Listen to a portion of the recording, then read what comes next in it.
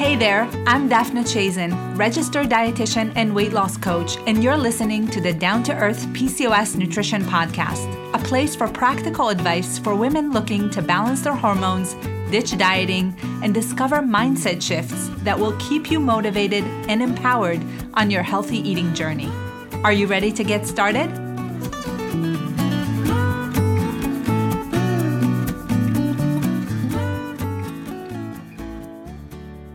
Let me ask you this. Do you ever look at your moisturizer or bottle of shampoo and think about the toxins and chemicals that are in those products? So we're talking about things that you use daily, maybe some hair care products or skincare products, or even household cleaning products that may contain toxins that impact your health negatively and can disrupt your hormones. Well, my guest today is Dr. Katie Rose, and she's going to talk about how to reduce the burden of toxins on your body by switching out some of the things that you're using, how to know if this is something that you should be paying attention to, if it already is having an impact on your health, and what are some easy ways to get started if you're not ready to invest a lot of time and money into replacing the things that you're using, the products that you're using, with alternatives that contain less toxins and chemicals.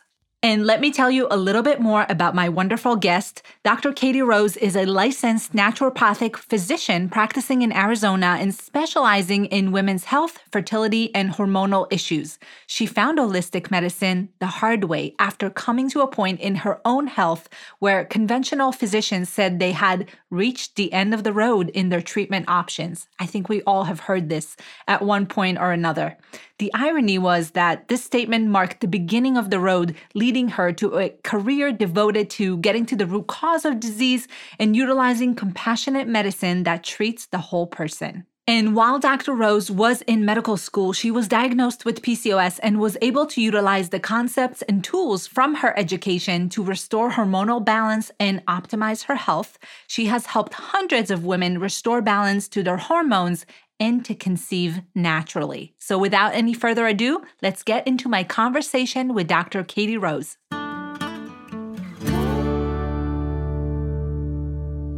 Dr. Rose, welcome to the show. I'm so excited to have you here today. Thank you so much for having me.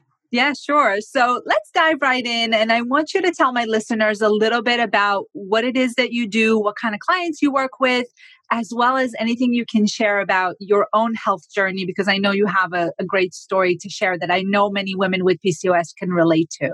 Yeah, so I'm Dr. Katie Rose. I'm a naturopathic physician, and I specialize in women's health and fertility. So I see a lot of hormone imbalances, even in women who aren't trying to conceive.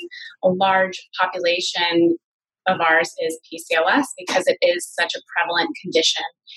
And I also treat women with endometriosis and other types of hormone imbalance diagnoses.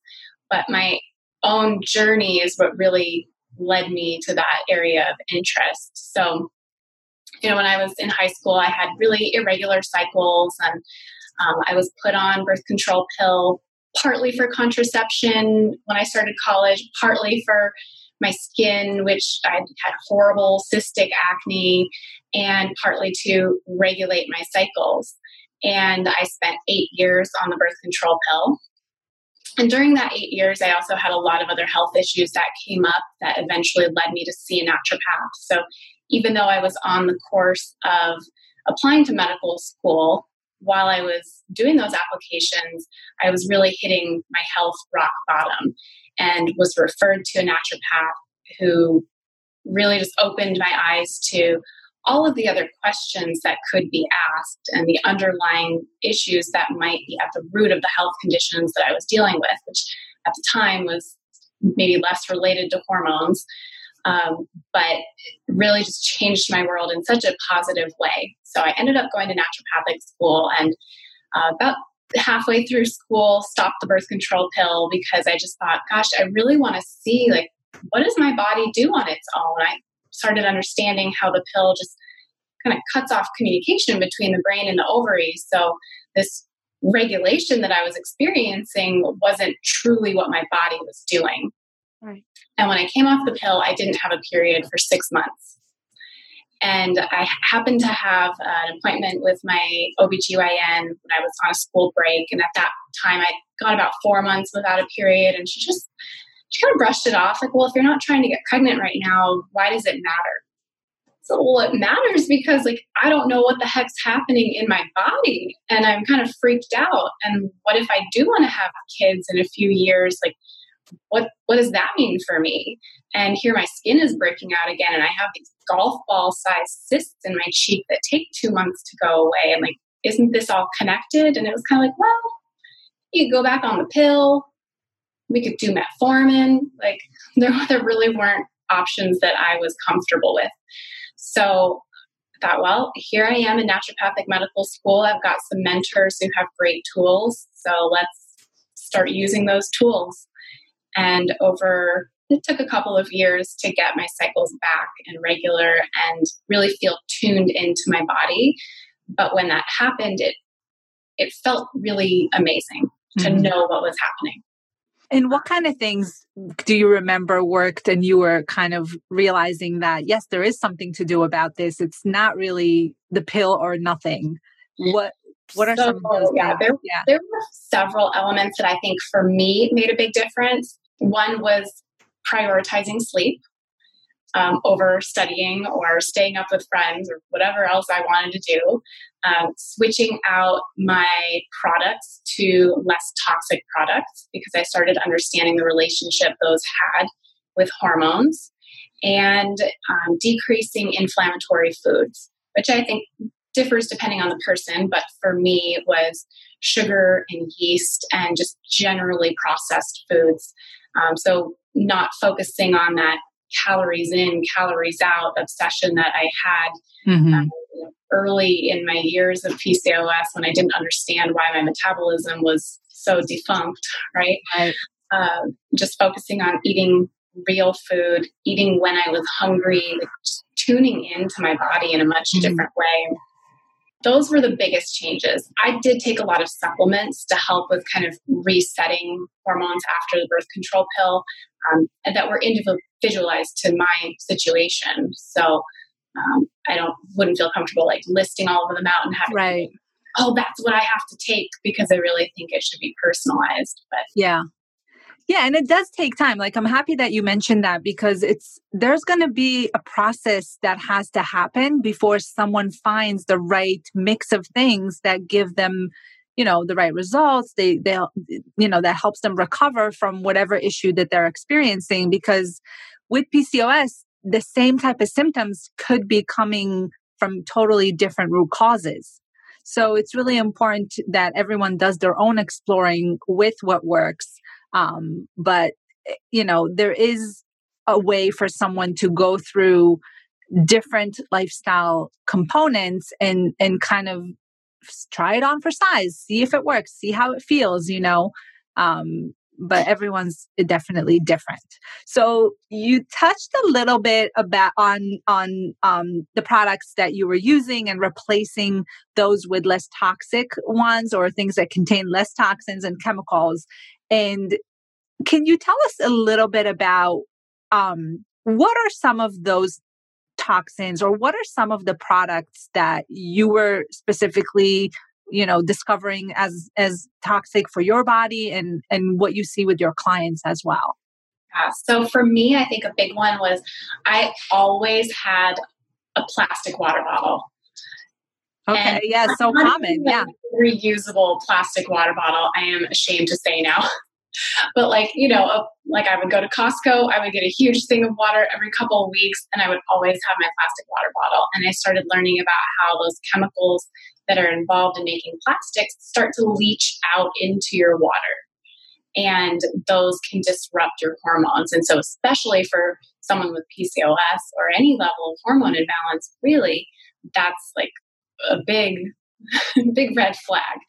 And so one of the first changes I made was just to switch over to my trusty stainless steel water bottle, which not only ended up saving me a ton of money in the long run, but reduces that particular toxic burden. for me, was also buying, whatever I could get in bulk that was relatively inexpensive as far as hair care products or body lotion or body wash.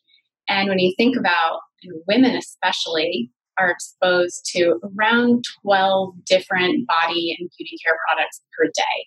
And that's just on average. Of course, for some people, it's going to be less or more. And the ingredients like the parabens, the phthalates, the artificial fragrances, those are all potential endocrine disruptors, and they're not well regulated by our government, unfortunately. Yeah, I think people don't realize how poorly regulated the beauty kind of product industry is. Yeah. I mean, there's really no governing of anything that happens with products, and anybody could put anything into that. Yeah. There are a handful of chemicals that have been banned, but it really hasn't been looked at in any great depth in decades. And when you compare what is allowed in our products here in the United States to what's allowed in the European Union, they have hundreds upon hundreds of chemicals that have been banned because they've been acknowledged as hormone disruptors, teratogens, carcinogenic, so causing birth defects and related to cancer. And beyond those really serious issues, so many of these toxins are neurotoxic. So someone with migraines or neuropathies, visual issues, I would be concerned about those. They can be immune suppressing or cause respiratory issues. Mm-hmm. So there's just any system in the body can potentially be affected when our toxic burden gets too high. Mm-hmm.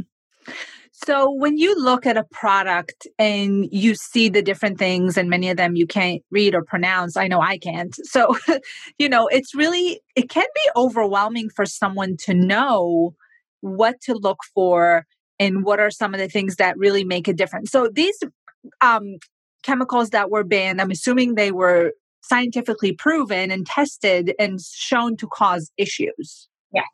And now when we look at products here that have some of these chemicals and others, how would someone go about really identifying what to look for and what would be a definite no? Like, what products would you say you should definitely put that product back? So there's a handful, right? I mean, there's a couple dozen actually that I would look for. And I will include for all of our listeners a link to a handout that I created that has if your product has the ingredients, you're going to want to chuck it, or at the very least replace it when you run out. And that has 17 different items on it. I believe at this point, I try to keep it updated every so often. But the Environmental Working Group website, which is ewg.org, is a phenomenal resource. It can be a little overwhelming to navigate too, because it's drawing on all sorts of different toxic sources. But that is our gold standard for understanding what toxins to avoid. And there's an app called Think Dirty. Okay. Where you can even just scan the little code on the back of a product, and it can tell you basically on a scale of how toxic it is and which chemicals make it toxic. So is it something that is a skin irritant or has a relationship to cancer or reproductive health issues? That's really helpful to have. Okay, that's great. Yeah, and I'll definitely link in the show notes to the resource that you have so that all my listeners can check it out. So when you see clients in your practice, specifically women with PCOS or other hormonal imbalances, what kind of red flags do you usually look for to identify if someone has a high toxin burden? So if we've already had the conversation about just cleaning up the diet, decreasing stress, having good tools to build resilience to stress in place, and we've figured out what exercise patterns or movement patterns work well for their body, and it's been 3 to 6 months and we just really haven't seen much improvement in terms of skin health or optimizing their body composition, that's a red flag for me. I mean, if we tested every single person on the planet for all the different toxic chemicals, we would all have some levels of something. No one is pristine. But in this population especially, there seems to be more effect. So we might be more sensitive to some of these chemicals.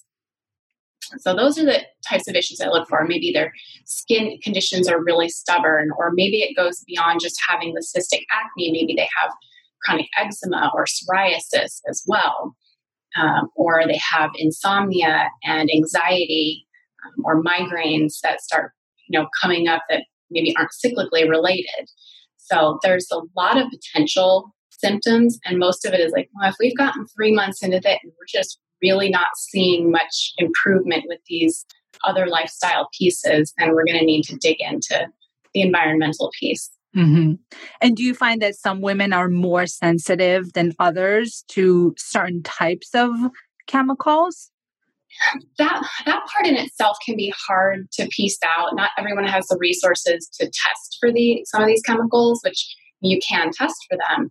But if we want to use our resources wisely and use it on treatment rather than running thousands of dollars worth of tests, it's pretty safe to assume that we should just start switching over to more natural products because of the studies that have been done on both human and animal models to show that not only do these chemicals affect us, but say you're trying to conceive, that can affect your child and your grandchildren. So these chemicals have what we call transgenerational effect, where, if your grandmother happened to live on a military base where they did a lot of firefighting training with certain chemicals that contaminated the groundwater, that's going to affect the hormones in her children that she was pregnant with during that period of time. Wow. And those genetic changes and that toxic burden gets passed down even to that third generation. Mm-hmm. So I don't test everyone because we can pretty safely assume all of us have some level of exposures, and wherever we can start avoiding toxins, switching over to more non-toxic or natural products is always a safe bet. Okay. That's so interesting. So if someone did want to test, so if you go by symptoms and someone did want to get a more specific kind of diagnosis, if you will, or identify exactly what toxins have built up for them, what kind of test is it? So I use mostly urine tests for these things. For the non-metals related toxins, so byproducts of the oil industry, the plastics industry, pesticide residues, I do use a urine test for that. So if someone is able to some extent, mobilize these toxins in their body, then you can see that on a urine collection. And then for toxic metals, I use a couple different companies. So one that does a urine test and one that does a 3-part hair, blood, and urine test to compare like how that person is excreting those toxins. Okay. Yeah. And you mentioned pesticides. I'm just curious to know how you feel about organic produce and, because I know the Environmental Working Group puts out the Dirty Dozen list, and that's usually the resource that I refer people to. But as a dietitian, we always have this conflict between telling someone, conventional produce is okay. If you're eating enough produce, the benefits of that should outweigh the risk of the pesticides, assuming you're avoiding the most highly contaminated ones. So I'm just curious to hear your take on that. I would agree with that for the most part. I mean, if someone has the resources to eat 100% local organic foods and grass-fed and pasture-raised meats, then that's awesome. Not everyone has the resources for that. Like, either it's too expensive or they're not even living in an area where that's accessible. So yes, if we could kind of have a tiered system of vegetables are going to be better than no vegetables. Right. Yeah. Dirty Dozen, going organic with those 12 items of produce is going to be better than not having any organic produce whatsoever. When they've tested not only the pesticide residues on organic products, pesticide residue is much lower and the nutrient content is much higher too. So there is actually a greater nutritional benefit to going organic when you can. Yeah. So I do recommend organic as much as possible. Okay, that's good to know. And I think it's really important for listeners to know also that if something, we're going into summer and we're still during COVID, so I don't know how many farmers markets are actually going to be open, but a lot of local farmers do use organic practices and grow things organically, but they don't go for the USDA organic certification, which is so expensive to get. They're usually too small, they can't afford it. But if you can go to a farmer's market and talk to your farmer and ask them what they're using, you're probably buying organic produce that's not certified, and that's okay. It's going to be cheaper too. Exactly. And, and I think that's a huge part of this too. Maybe this wasn't our original conversational piece, but we need that community. I think we're creating that community right now so much too. And when you talk about some of the things I did earlier on to help with balancing my hormones, going organic with certain things was a non-negotiable for me, even though it was expensive, even though it really was a stretch for my budget straight out of medical school. But I made relationships with some of our local farmers at the farmers market. And I mean, these are people that after 7 years, like they're part of my life too. Yes. So to have that is pretty darn special. Cool. Yeah, it's so special. I agree with that 100%. So we touched on the Dirty Dozen as far as produce. Are there is there something equivalent in that with beauty products, like a Dirty Dozen list or some type of, There are a couple companies that have put out lists of, the ingredients that you want to watch out for. And that's mostly what I included in my handout too. So there are certain products that in general have been harder to make good quality, clean products that really work, like deodorant, for example. I think that's the one I hear about from patients the most often is like, but I can't be stinky and sweaty. None of the natural ones work for me. Yeah, I just recommended it to my sister-in-law and she called me and she said, listen, I'm all for it, but it's not the same. So, I get that. That's a real challenge though.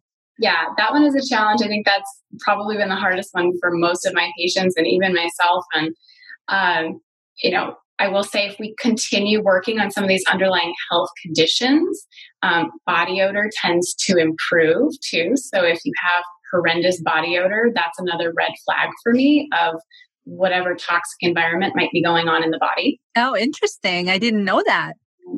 So, keep that in mind. Yeah, that's a good one to pay attention to. Yeah.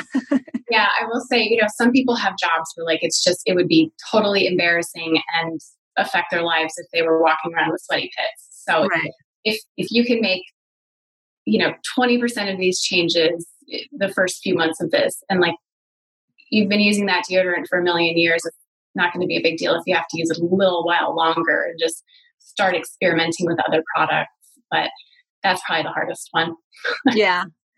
Yeah. I switched to a cream not too long ago that doesn't contain any, it's of the cleaner, I would say, beauty products out there.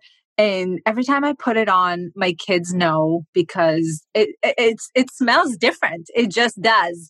So when they replace the fragrances and things like that, do they mostly use essential oils for? Yeah. And I know some people can still be sensitive to essential oils, right? Mm-hmm.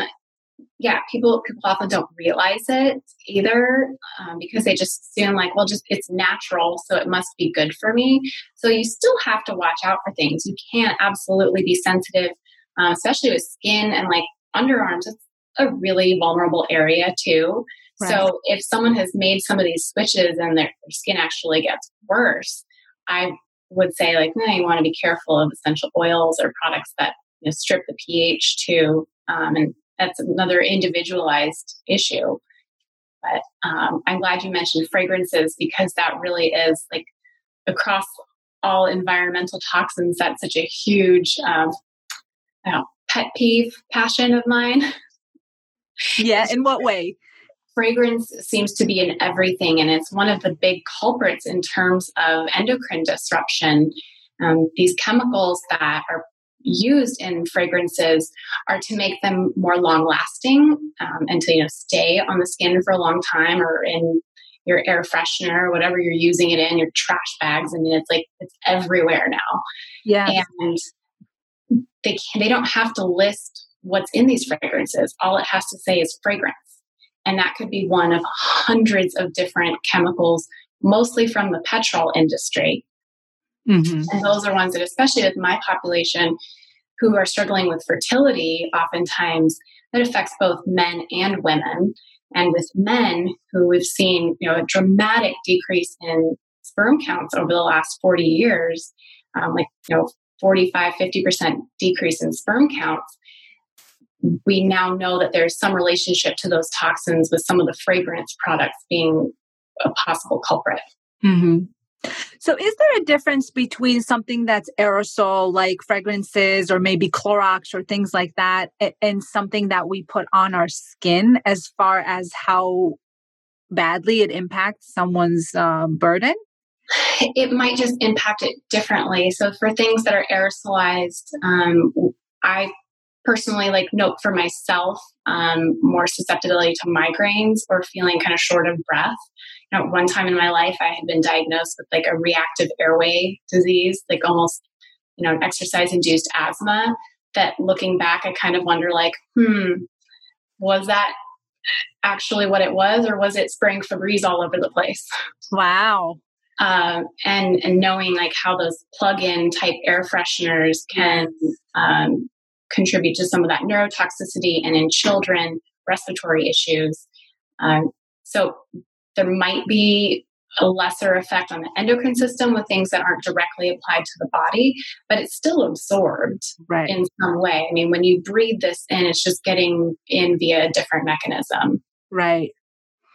So for women with PCOS in your practice, are there specific hormonal imbalances that you can kind of trace back to toxin burden, or it's not necessarily with other things? Yeah, especially because PCOS is a spectrum, right? I mean, you might have someone who's lean and doesn't look like a stereotypical PCOS patient, but they don't get their periods, their testosterone is off the charts, and on ultrasound, they still have that, cystic appearance on the ovaries.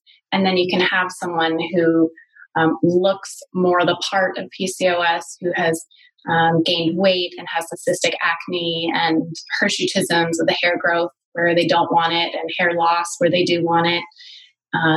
And all of these people could potentially have a toxic burden, because that is hard to test in everyone, but it's safe enough to start making these changes.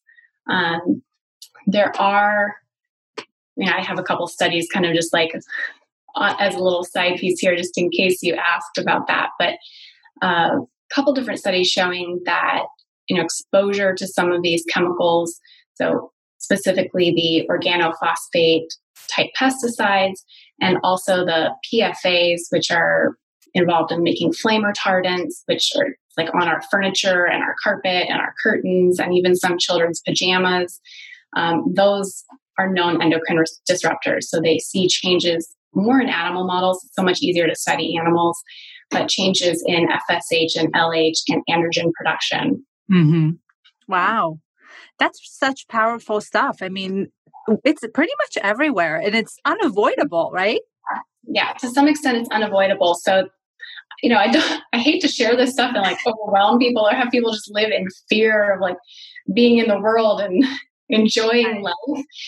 So I hope that this conversation just starts to bring awareness to it, and know that you don't have to make all these changes overnight. You don't have to throw all of your furniture and every single product you own away. It's just starting to make conscious decisions now and carrying those through your lifetime and teaching your children about this, so that eventually we have a society that has less of a toxic burden. Yeah, the awareness to it is really an important first step. But could you give us a few specific things? So if someone's trying to switch to non-toxic products, what kind of things do they need to look for on the label? So the label is tricky. I mean, looking for ingredients that are recognizable. So, if it's the Latin name of a plant like chamomilla, if that's something okay, I know what that is, versus a chemical that's polybromelain acetate. Ooh. Right. That.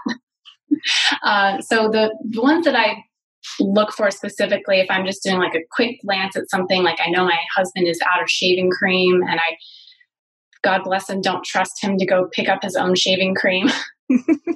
I'll do a quick glance, and if it says parabens, fragrance, PEGs, or SLS, like the sodium lauryl sulfate, like that goes right back on the shelf. Okay. So I'm looking for ingredients that I recognize as something I could maybe find in nature, or at least not something that is like a big red flag. Okay, that's super helpful. I think that's a really good starting point for someone who's, has a lot of products or is using a lot of products. And, those are probably things that we like and feel work for us to some degree. So I think that's good to look for alternatives within the same category that are more recognizable as far as the ingredients. Okay, that's great. And what about cost? Is that an issue? Do you find that those, more natural or less toxic products cost more? They can. There are definitely companies that do very well with their marketing and their labeling, and they look really nice and fancy, and they charge more. That doesn't mean they're necessarily any better than a smaller company or a local company. Like when you talk about the farmers market, like we have a couple people at our farmers market that make soaps and shampoos and conditioners out of goat milk products, and they are really clean and they work. So just starting to, as you bring awareness to this, knowing where to look. I think with the beauty industry, yes, things tend to be comparable to the price of like a department store makeups or perfumes, versus like it's really hard to find something in a drugstore. Right. That is, getting a $5 compact that's not going to have any toxins in it, that's less likely. But if you're already, shopping at a department store and thinking like, oh, this is a really great product, but you start learning about these toxins, price point's going to be about the same. Okay. What about those soaps and lotions that you see in Trader Joe's? And those seem pretty clean. Some of those are pretty clean. Yeah. Like olive oil based or things like that. Trader Joe's is pretty great. They're amazing, right? Trader Joe's has some great products. I've been really impressed with them. Even like Dr. Bronner's soap.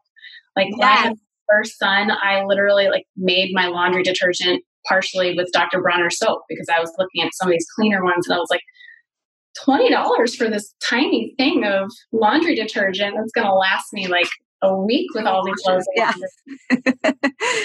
Yeah. So I make my own. It's some of this stuff is very doable, especially with cleaning products. It's very easy to have even less expense involved with going natural with cleaning products. Yeah, you and I spoke about vinegar a little bit before we recorded. That's been used for hundreds of years as a cleaner, household cleaner. That's probably as effective, if not more, as some of the more harsh chemicals. Yeah, and if you're just itching to have some sort of scent because you're used to having some sort of fragrance associated to make it feel clean, you can soak your citrus rinds in vinegar before you make your cleaning solution. You can add essential oils to your solution. Probably want to Google what you can't clean with vinegar because there are a few things that you wouldn't want to use vinegar on. But overall, yeah, it's a very effective cleaner. And there's several companies now that make concentrated, like enzyme, natural plant-based surfactant products that can be diluted out. And so for $30, you have a bottle of something that's going to last you for 6 months. Yeah. And I bet there are, resources as far as beauty products that are kind of do it yourself as well. I remember when I was growing up, my mom would always make these hair masks with avocado and honey and, all of these things that you can find at home, which could be fun for someone to kind of try and experiment with. It absolutely is.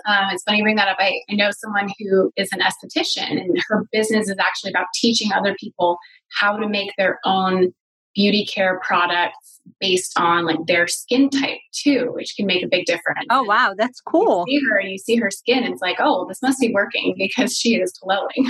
Yeah. What's her name? We should all be checking her stuff. Rachel Pontillo. Okay. We're going to link to her stuff in the show notes so everyone can go check it out because, that's something that I think, first of all, would feel so good, like as far as self-care and just kind of doing something nice for yourself. And if at the same time you're reducing your exposure to toxins, you're saving some money and you're making it a habit, I think that's a win-win. It's satisfying. I have a patient whose husband actually started making his own beard oil because his beard was really irritating her. And, with her hormone imbalance things, we were already like trying to get everything cleaned up. And it's actually turned into a business for them too. No way. Wow. That's amazing. That's amazing. So it's pretty cool to see these transformations that people can make as they make these changes too. Yeah, absolutely. So if someone would start with just one or two things, give us something that you feel is super doable, someone can do it right away and would be effective. What would that be? So switching water bottles over to either stainless steel or a glass water bottle would be my very first recommendation. And then probably ditching perfume, fragrance related products, which might be it sounds simple to me because it's been so many years that I've done it, but I realize that for some people it might be challenging because they're either very attached to these scents or they realize like, gosh, there's fragrance in everything I own. Yes. But I would pay particular attention to that because it is so ubiquitous. So you're referring to body lotion as well and all that kind of lotions, stuff. all of it. If you read the label and it says fragrance, or if you get your laundry sheet, your dryer sheet out and it smells pretty strong and fresh, but that's some persistent chemicals right there. Okay. All right.